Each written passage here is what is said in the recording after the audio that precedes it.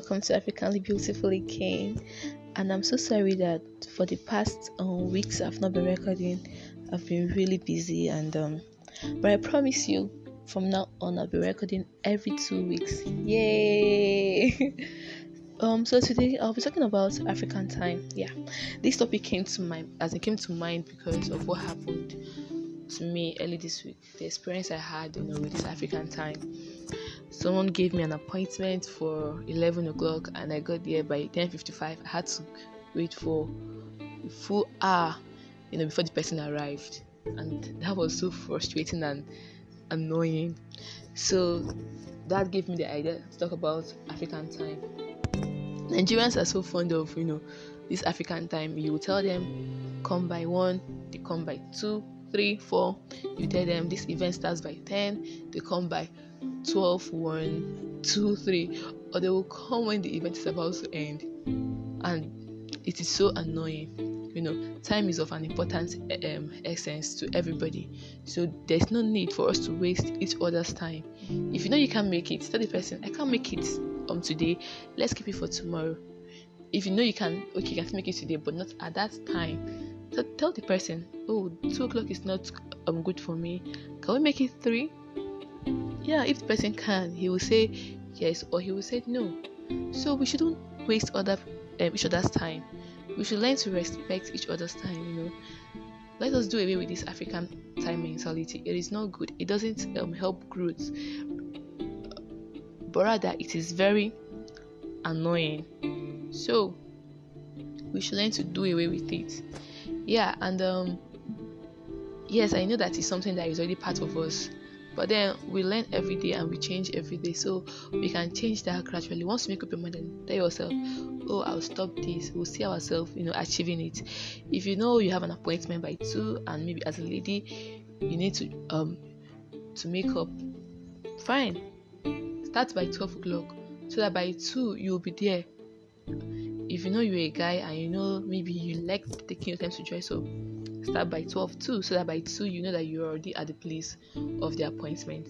Let's learn to respect each other so that we will not get angry when we have to meet up with someone for a meeting or for an event. Because what happened to me that day, I was so angry with the person that it just spoiled my whole day. I was not happy. It's not easy waiting for someone when you have other things to do. So for us to remain beautiful, handsome, Africanly beautiful and handsome, we should learn to respect each other's time so that we will avoid being angry and we'll only stay happy. So until next time, bye.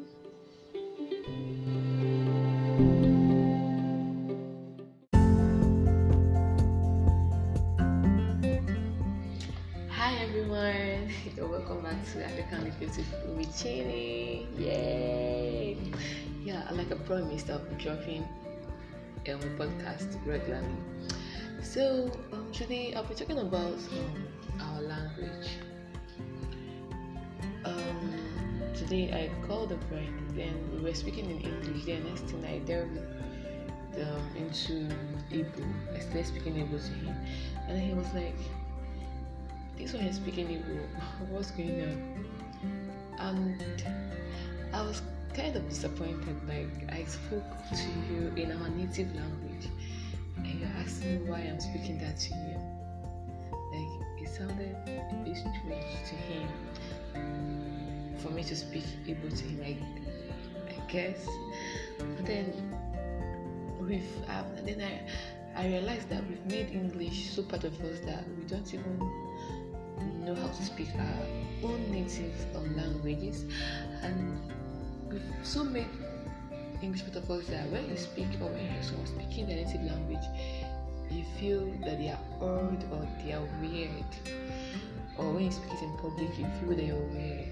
So now I've got to tell you that not like a preacher or a minister, but be proud of your language. I'm so proud of my Igbo language that I speak it well. I don't even speak the central Igbo. I speak my dialect, which is the Ohafian Igbo. I speak it so well because I'm proud of it. It is who I am. It is what I am. It is what made me. Like without unhappy, I don't know what I am. Like that is my roots, that is my heritage. So the language is who we are.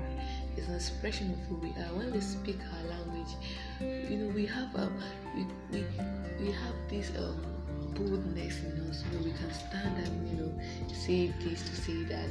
So we shouldn't talk down or look down on our language, but I want to encourage us to embrace it and speak it always. If you speak it to people, let them learn it, make them love it. When someone loves your language, they tend to learn it. I remember when during my studies in Calabar, I actually loved Efik, and I wanted to learn it. I learned some words actually, though. Yeah, since I've not been there for a while, I've actually forgotten them, but it pains me. So when I hear someone speaking Arabic, I'm actually very intrigued. I'm interested. I want to, know what they're talking about. I want to know what they're saying.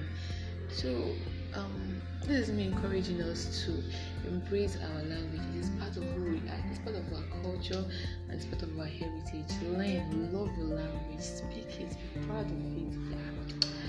Yeah. I'm gonna sign out right here. So, peace out. Do